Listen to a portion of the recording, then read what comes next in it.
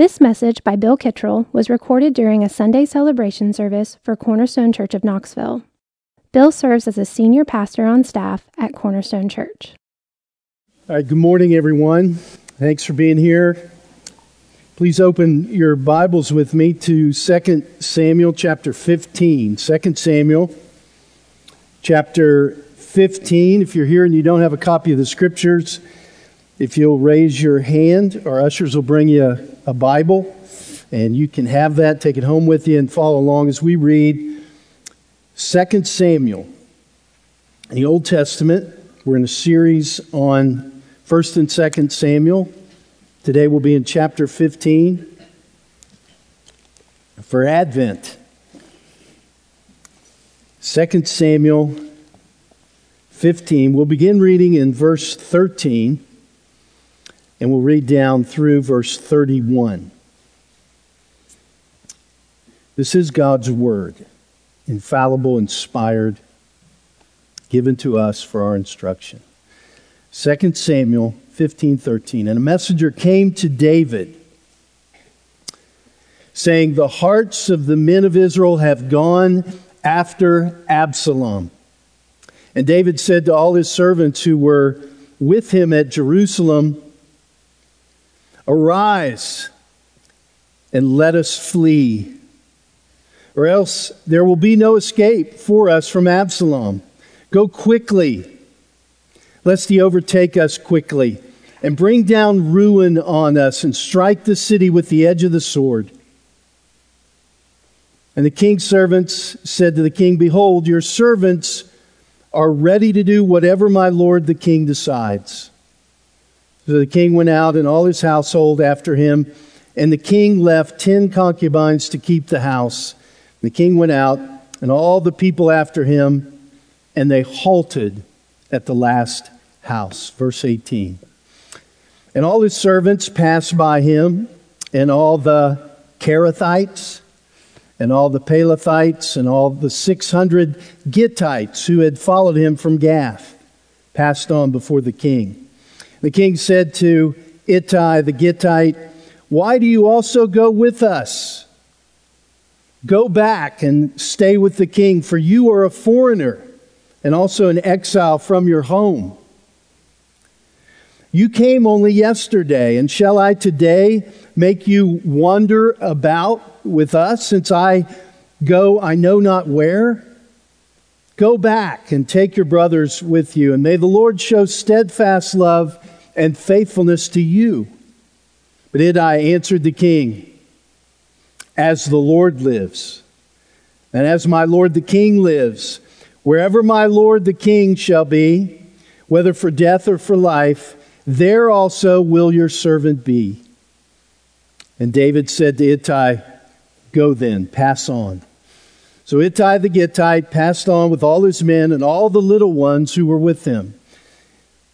And all the land wept aloud as all the people passed by. And the king crossed the brook Kidron, and all the people passed on toward the wilderness. And Abiathar came up, and behold, Zadok came also with all the Levites, bearing the ark of the covenant of God. And they set down the ark of God until the people had all passed out of the city. And then the king said to Zadok, "Carry the ark of God back into the city. If I find favor in the eyes of the Lord, he will bring me back and let me see both it and his dwelling place. But if he says, 'I have no pleasure in you,' behold, here I am. Let him do to me what seems good to him." The king also said to Zadok the priest, "Are you not a seer? Go back to the city in peace with your 2 sons, Ahimaaz your son, and Jonathan the son of Abiathar. See, I will wait at the fords of the wilderness until word comes from you to inform me." So Zadok and Abiathar carried the ark of God back to Jerusalem, and they remained there. Verse 30. And David went up the ascent of the Mount of Olives, weeping as he went, barefoot and with his head covered, and all the people who were with him covered their heads, and they went up weeping as they went. And it was told David, Ahithophel is among the conspirators with Absalom. And David said, "Oh Lord, please turn the counsel of Ahithophel into foolishness." There's always hope for you in the Lord. It's the main point I believe the Lord wants to impress on us this morning from this text. There is always hope for you in the Lord. These chapters in 2 Samuel, towards the end of the book, are filled with stories, wonderful, interesting stories. This is a story of rebellion in David's kingdom. There will be another rebellion. It's one of the best bits of history writing in the Bible. It's just filled with gripping stories. It's filled with characters that you will never forget once you learn them. It's filled with this sadness that almost exudes from the pages all along the way. And as we follow David during this Advent season, we're celebrating the coming of Christ and considering his birth around Christmas time. We want to think about, as we read about David, we want to think about Jesus. How David's greater son fulfills all that we're reading about King David and what he experienced. Absalom's betrayal of his father, it prefigures, it anticipates Judas's betrayal of Jesus. David's sorrow, it prefigures, it anticipates the sorrow of Christ as he left Jerusalem and prays in Gethsemane. And our text is going to illuminate that during this Advent season very well for us. Speaking of great stories, I'm amazed at how many people have never seen It's a Wonderful Life. I tell this story thinking, this will be boring. Everybody's heard it before. But then I talk to people, they have no idea what I'm talking about. They don't know who Jimmy Stewart is. If you haven't seen it, and you do watch it later based on my recommendation here, don't assume I commend everything in the film, okay? But it does tell a story that encourages us not to jump off a bridge when we are in despair. And I think that's a good message. It's a movie about the answered prayers of a little girl whose dad is in trouble. You got a problem with that? In the movie, Jimmy Stewart plays George Bailey, who runs a small bank, just so folks won't have to go crawling to Potter for a loan or a place to keep their money. It's always a challenge. It's a small business. George famously and sarcastically says at one point, "Oh yeah, it's another red letter day, the Bailey Building and Loan," one of my favorite quotes. But at one point things are looking up when forgetful old Uncle Billy, of course, accidentally hands $8,000 to Potter himself. And of course, Mr. Potter's glad to steal their money. And George says to Uncle Billy when they're in trouble, "Where's that money, you silly, stupid old fool? Where's that money? You realize what this means? Bankruptcy and scandal and prison." And so then we find George in a bar, the picture of despair. And in that moment, he cries out to the Lord. And he says, "Dear Father in heaven, I'm not a praying man." And he's crying. He says, "But if you're up there and you can help me, show me the way. Show me the way." Now, if you're near my son, Will, right now he's crying.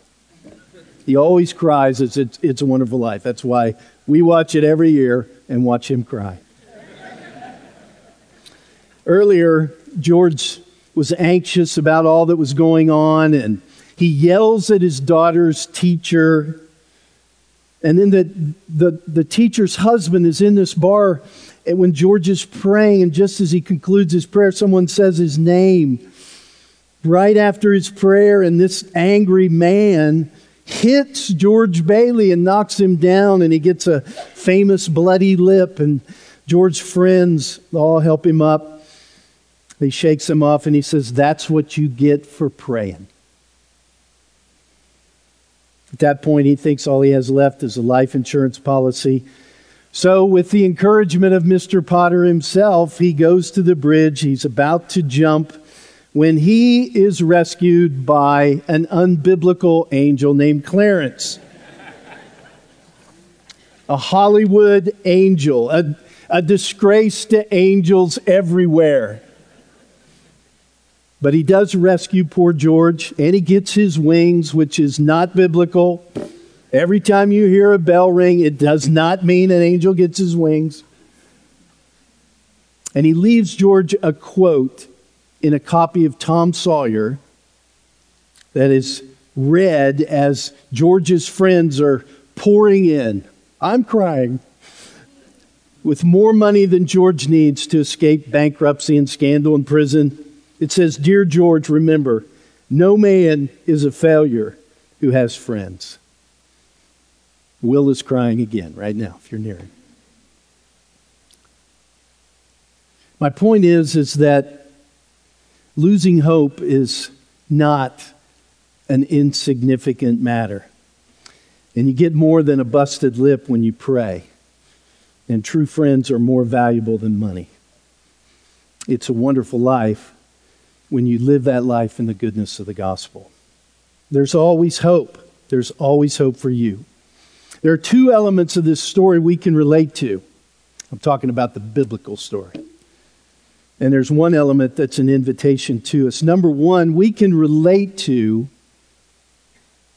deep sorrow and despair. We can relate to deep sorrow and despair. And I even felt today, during our time of prophetic ministry there, that the Lord wants to really encourage some of you who are sorrowful today. We're going to have a prayer time at the end of the meeting, and I want you to come and be prayed for. I think He wants to help you. Verse 13 says, "A messenger came to David saying, 'The hearts of the men of Israel have gone after Absalom.'"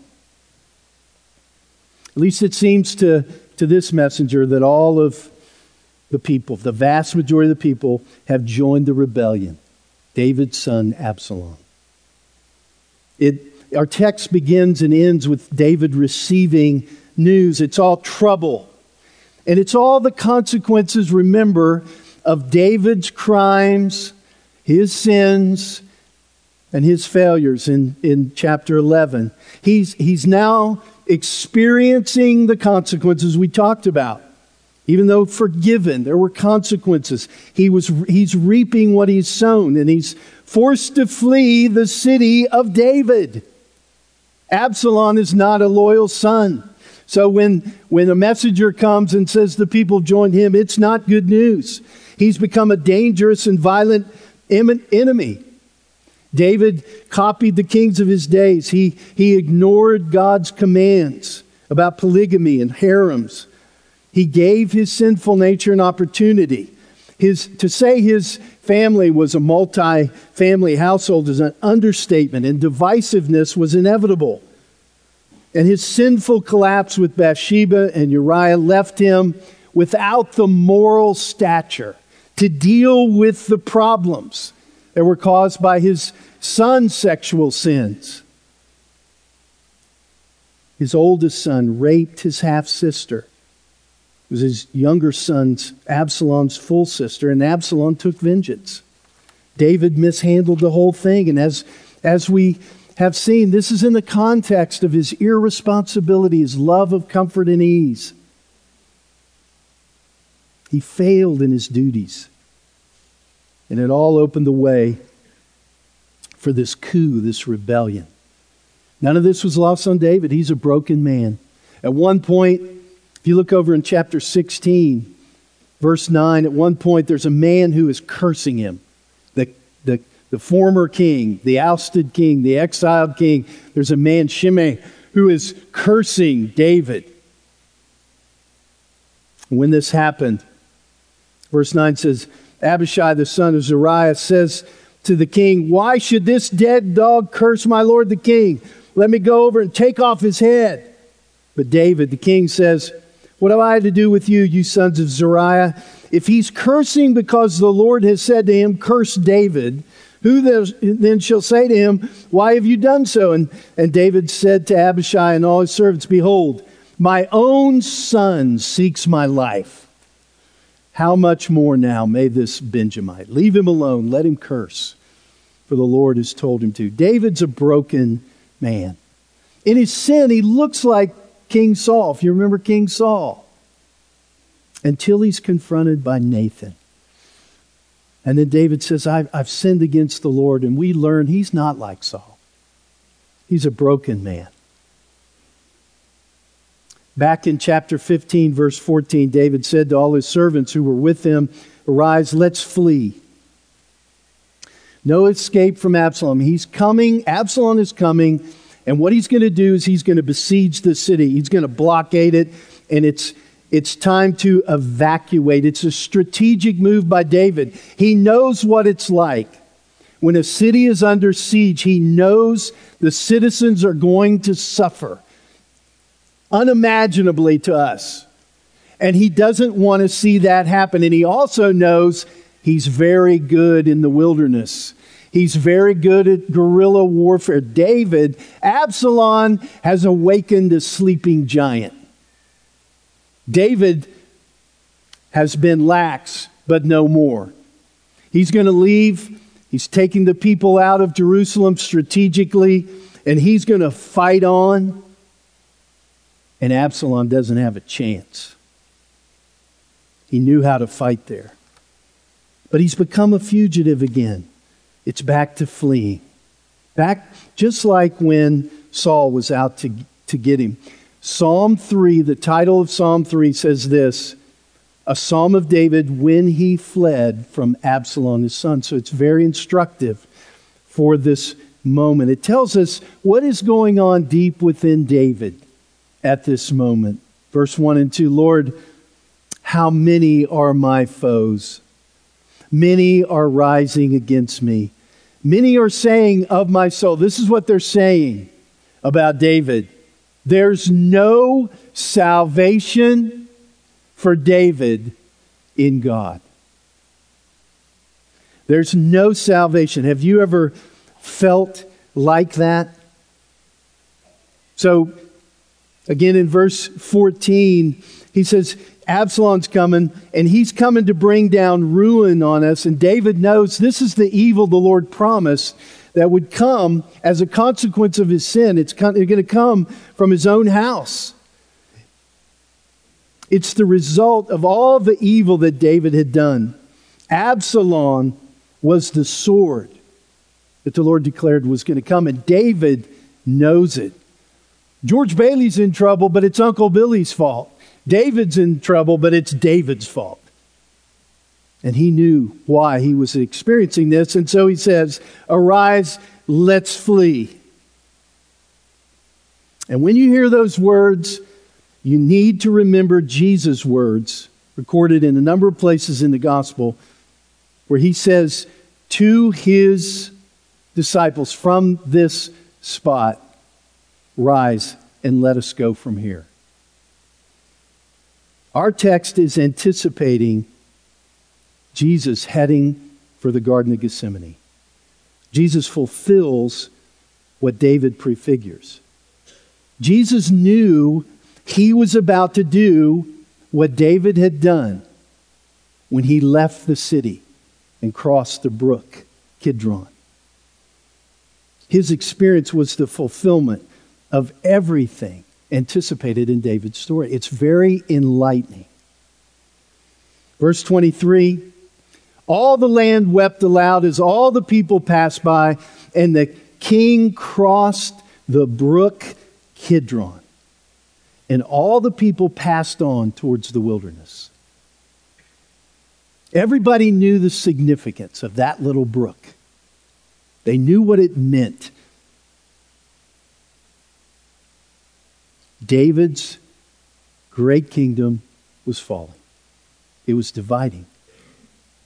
David was going to be a fugitive again. So we can relate to the sadness. All the land, verse 23, all the land wept. It felt like the land itself, the promised land that God had given the people, the land itself was weeping. Everyone was feeling this unbearable loss. It was a dark day. It was a day of sadness. Israel was rejecting her king. David had many reasons to weep. His circumstances could hardly be worse. He was responsible. And this brook was a boundary marker. It had meaning when you crossed it. You were, when you crossed that brook, cast out of Jerusalem. As readers of 2 Samuel, we're supposed to know that. We're supposed to feel that. There is a reference, and only one reference to this brook in the New Testament, John 18, verse 1. When Jesus had spoken this word, he went out with his disciples across the brook Kidron, where there was a garden, the Garden of Gethsemane, which he and his disciples entered. All the Gospels writers make this point. Jesus came to his own, and his people didn't receive him. Like David, he's rejected by his own people.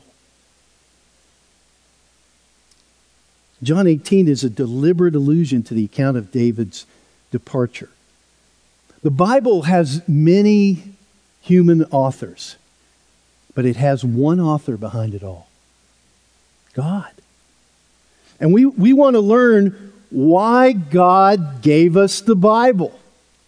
And we want to read the whole Bible to learn the full story.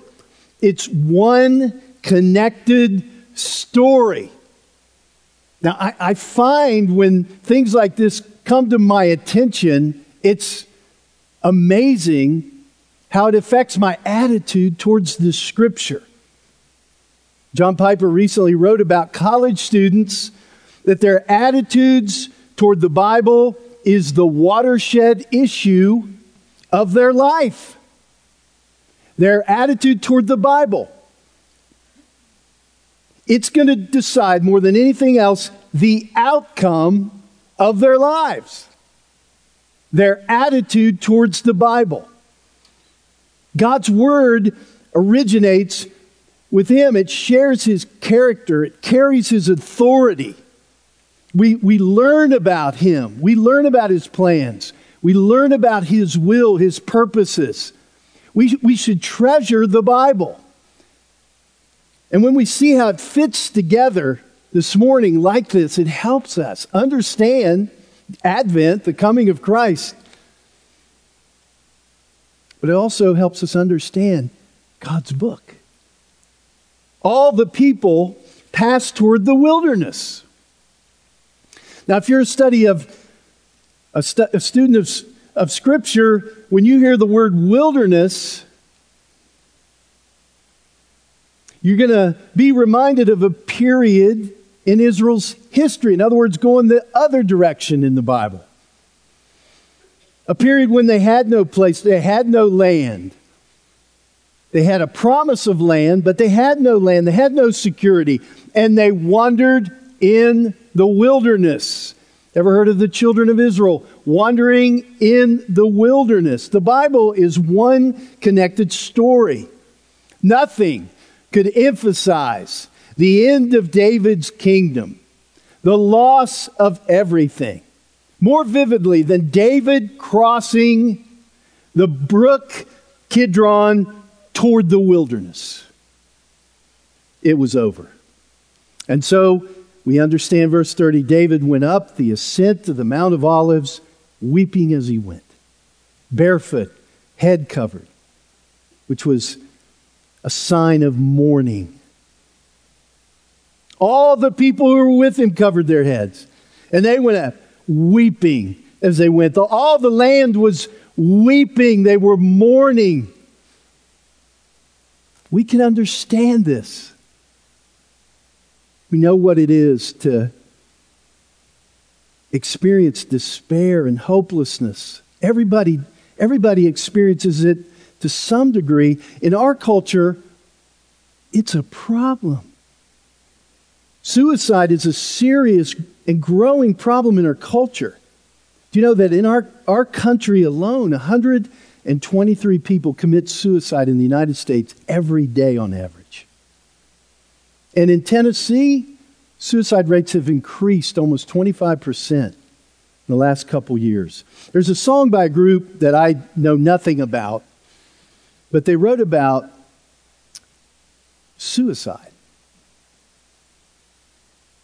It's called A Little Bit of Everything. It goes like this: with his back against the San Francisco traffic on the bridge's side that faces towards the jail, setting out to join a demographic.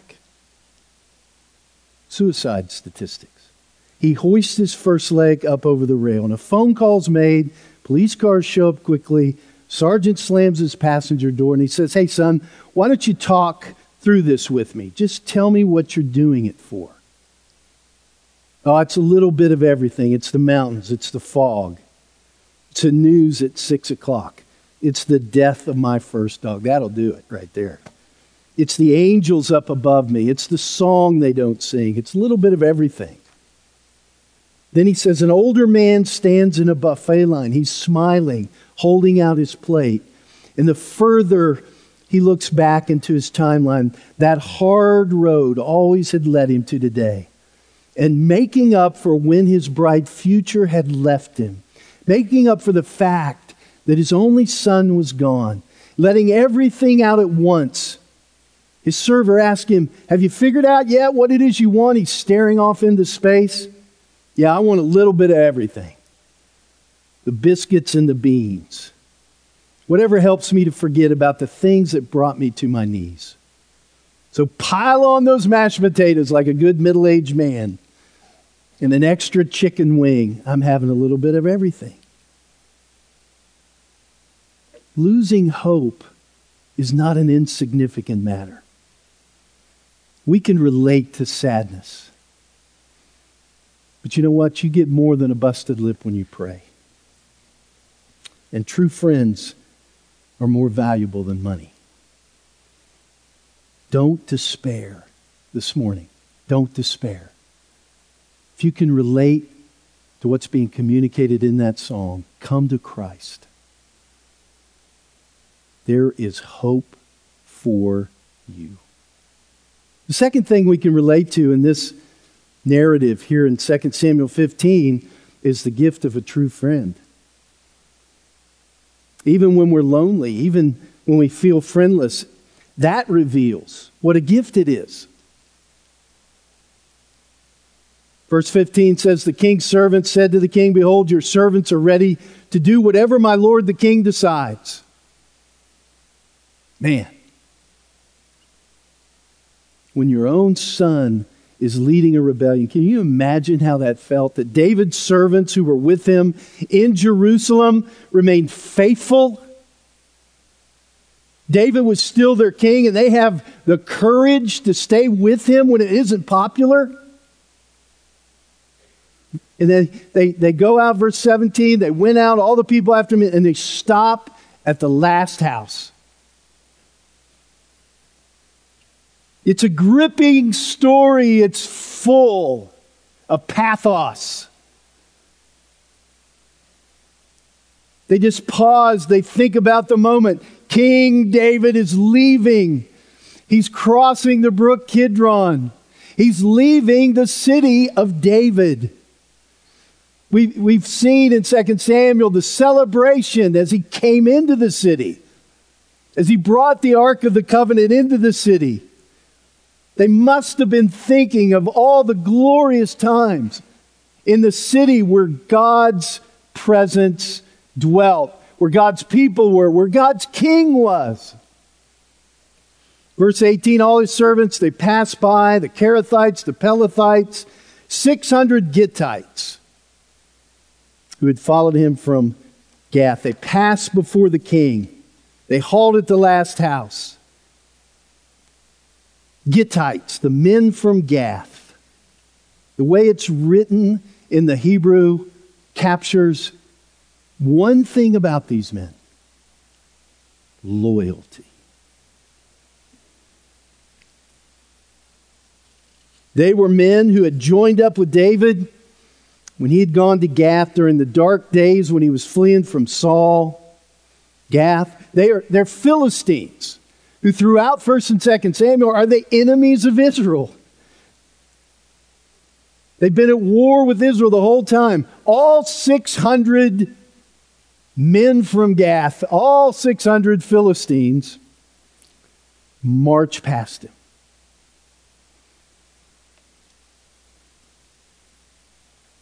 Note especially verses 19 through 22 where David addresses Ittai and all the other men.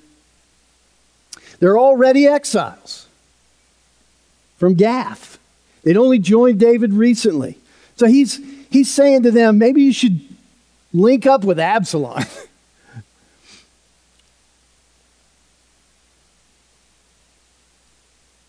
Maybe you should stay with him. I don't even know where I'm going. Now I'm going to be in exile. Are you going to be in exile from exile?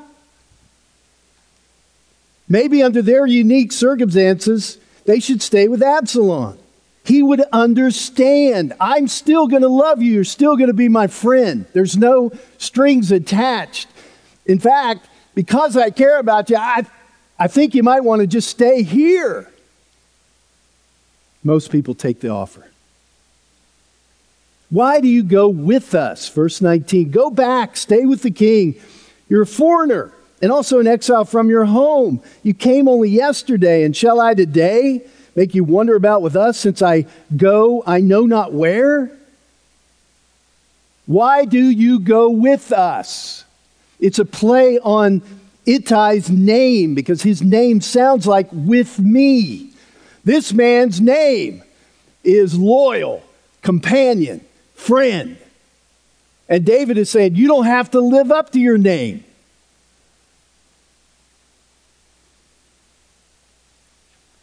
With me, you don't have to go with me. Go back, take your brothers. It's not a good time to be my friend. Not a good time to be with me. Good time to leave me. Everybody else did. All the men of Israel. My countrymen. I'm their king. Wouldn't do it. You ever had a friend like that? When my son was 10, we gave him a bike for his birthday. He still can't ride a bike. And this bike was way too big for him at 10. He definitely couldn't ride that bike. But we went on a father-son camping trip with some friends.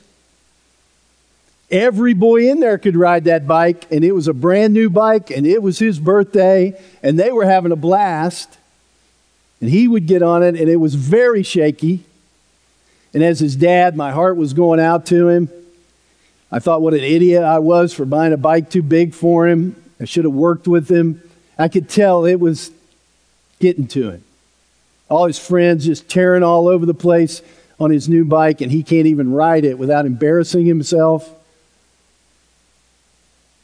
Then we all decided we were at Cades Cove. So if you're familiar with it, there's a one-lane road, 11 miles long. You can go on a bike ride. Of course, that was the thing to do if you weren't a little shaky on your brand new birthday bike. So we took off riding. Everybody took off, left him in the dust. And that worst imaginable thing happened to him. He had to ride alone with his dad.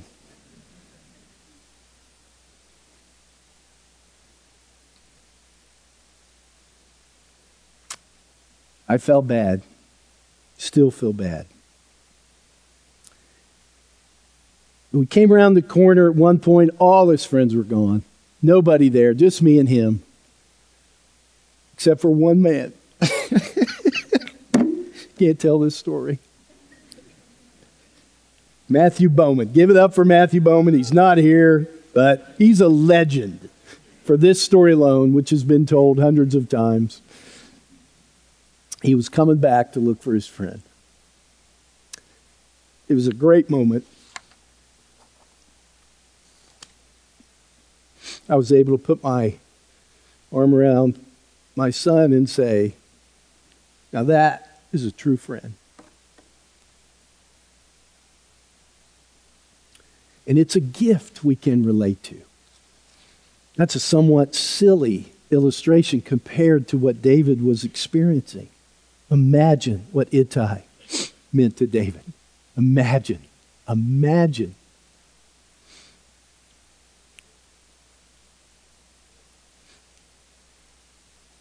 In verse 31, it was told David, Ahithophel is among the conspirators with Absalom. Ahithophel was David's trusted counselor. Chapter 16 says, now in those days the counsel of Ahithophel gave was as if one consulted the word of God. So all the counsel of Ahithophel esteemed both by David and by Absalom. But now he too betrayed David. He's among the conspirators. He'd gone over to Absalom. Psalm 41 is understood as a reference to this man's betrayal. Even my close friend in whom I trusted, who ate my bread, has lifted up his heel against me. And Jesus applied those words to the most infamous traitor in history, Judas Iscariot. He who ate my bread has lifted his heel against me. David's sufferings anticipated Christ's sufferings. One of them was the rebellion, the betrayal of a friend. Proverbs says, a friend loves at all times and a brother is born for adversity. A man of many companions may come to ruin, but there is a friend who sticks closer than a brother. The point isn't this morning that we size up our friends and get depressed because we don't have any. The point is for you to be that kind of friend. It's for me to be a true friend. That's the point. I want to be Ittai. I don't want to be Ahithophel.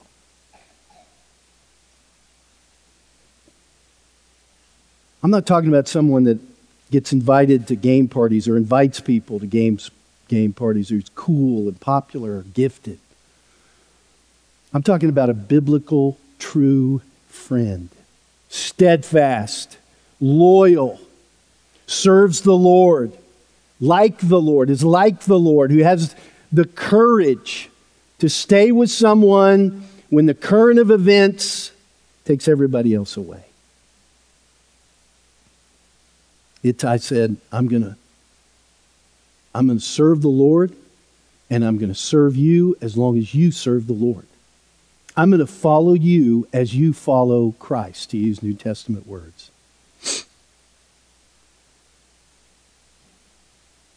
We can relate to the gift of friendship. Finally, there's one element in this story that's an invitation. We're invited to pray.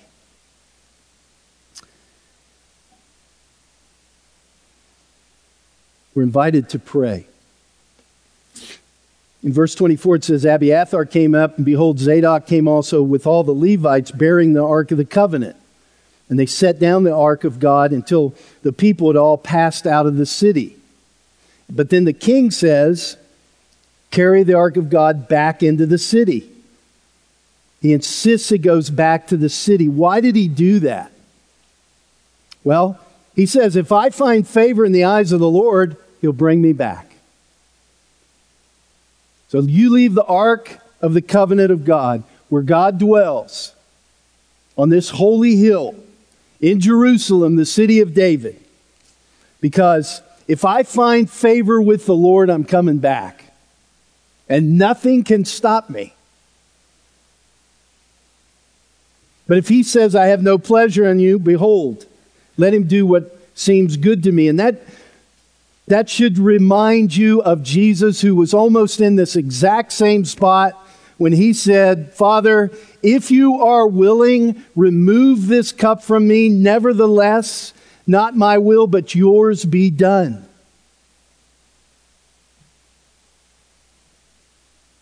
David was trusting the Lord. He knew the Lord could bring him back. Verse 31, it's told him, Ahithophel is among the conspirators with Absalom. And David immediately prays, Lord, please turn the counsel of Ahithophel into foolishness. This is his prayer. Verse 32 says, while David was coming to the summit where God was worshipped, behold, Hushai the Archite came to meet him, who in verse 37 is said to be David's friend. Verse 32 is an immediate answer to the prayer of verse 31. George Bailey is wrong. This is what you get when you pray. You get an answer to your prayer, the very thing that you need. People were saying, the Lord is not going to save David. There is no salvation for David in God. He had enemies. They looked at what had happened. They believed. And David couldn't argue with them. It's all his fault. His troubles are self-inflicted. Aren't those the worst? His troubles are self-afflicted. He agrees with his enemies to some degree. The Lord shouldn't save me. Everybody thought the Lord had abandoned David. Many thought his sin had exhausted the grace of God. He was beyond help. God would not answer his prayers, but David knew better. David knew the Lord is faithful. He's the friend you need. He's the friend. He will always stick with you. He's better than Matthew Bowman. He doesn't change even when our troubles are self-inflicted.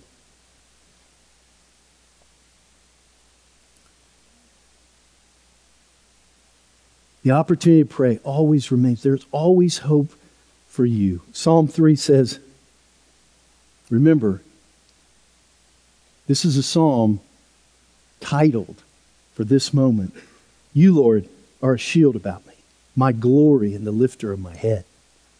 I cried aloud to the Lord, and he answered me from his holy hill. I lay down and slept.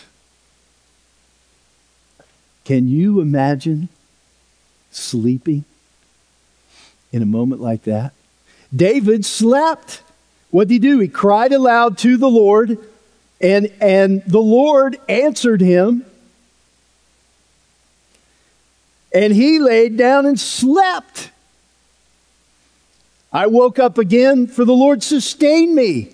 And I will not be afraid of many thousands of people who have set themselves against me all around. There is always hope for you in the Lord. So much hope. You cast your burdens to the Lord, and then you can go to sleep. And you can have a good night's sleep.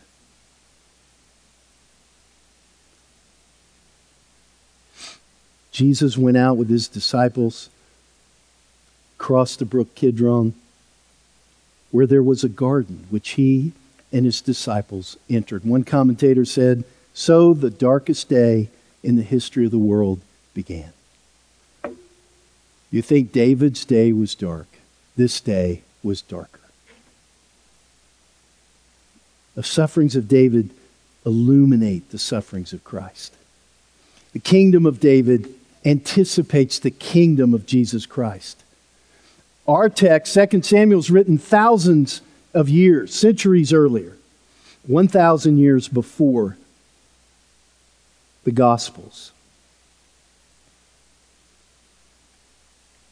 David left Jerusalem with all the people that hadn't joined Absalom, crossed the Kidron Valley and climbed the Mount of Olives,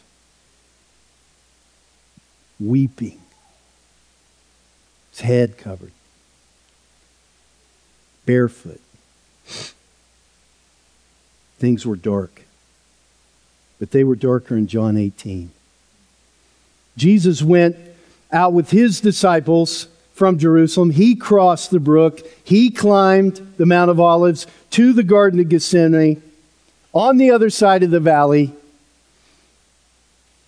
For anyone who hoped that Jesus was the final king,